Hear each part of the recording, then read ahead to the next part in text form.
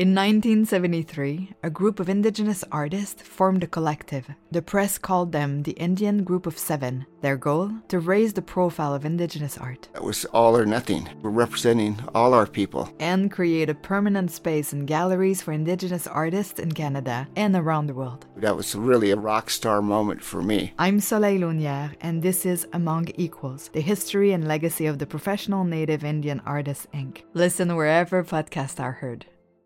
Art Slice is a different dive into art history. We goof around, we curse, you learn from it, but don't expect a typical lecture. You're welcome.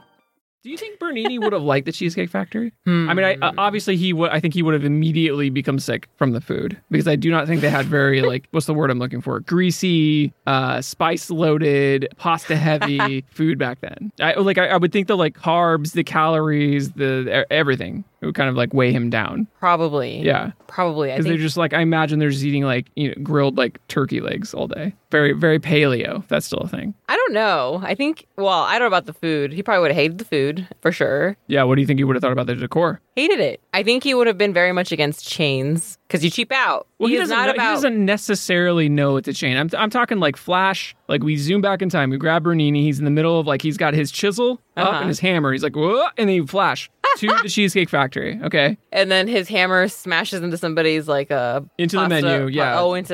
Might as well. Some screams, but then we figure everything out. We take him to a nice booth. We get him a dyed blue drink. They do that, don't they? Yeah. Oh my God. But what do you think? He's looking around. You think he's liking the aesthetic? Do you think he doesn't like the aesthetic? I don't think he likes it. Really? I think it wouldn't be Baroque enough for him. He'd be this is done poorly. Also, he would that's what I'm absolutely saying. be judging the materials. That's what I'm saying. I think when I said it's a chain because they're cheaping out. So there you go. I don't even remember where we are now. Anyway.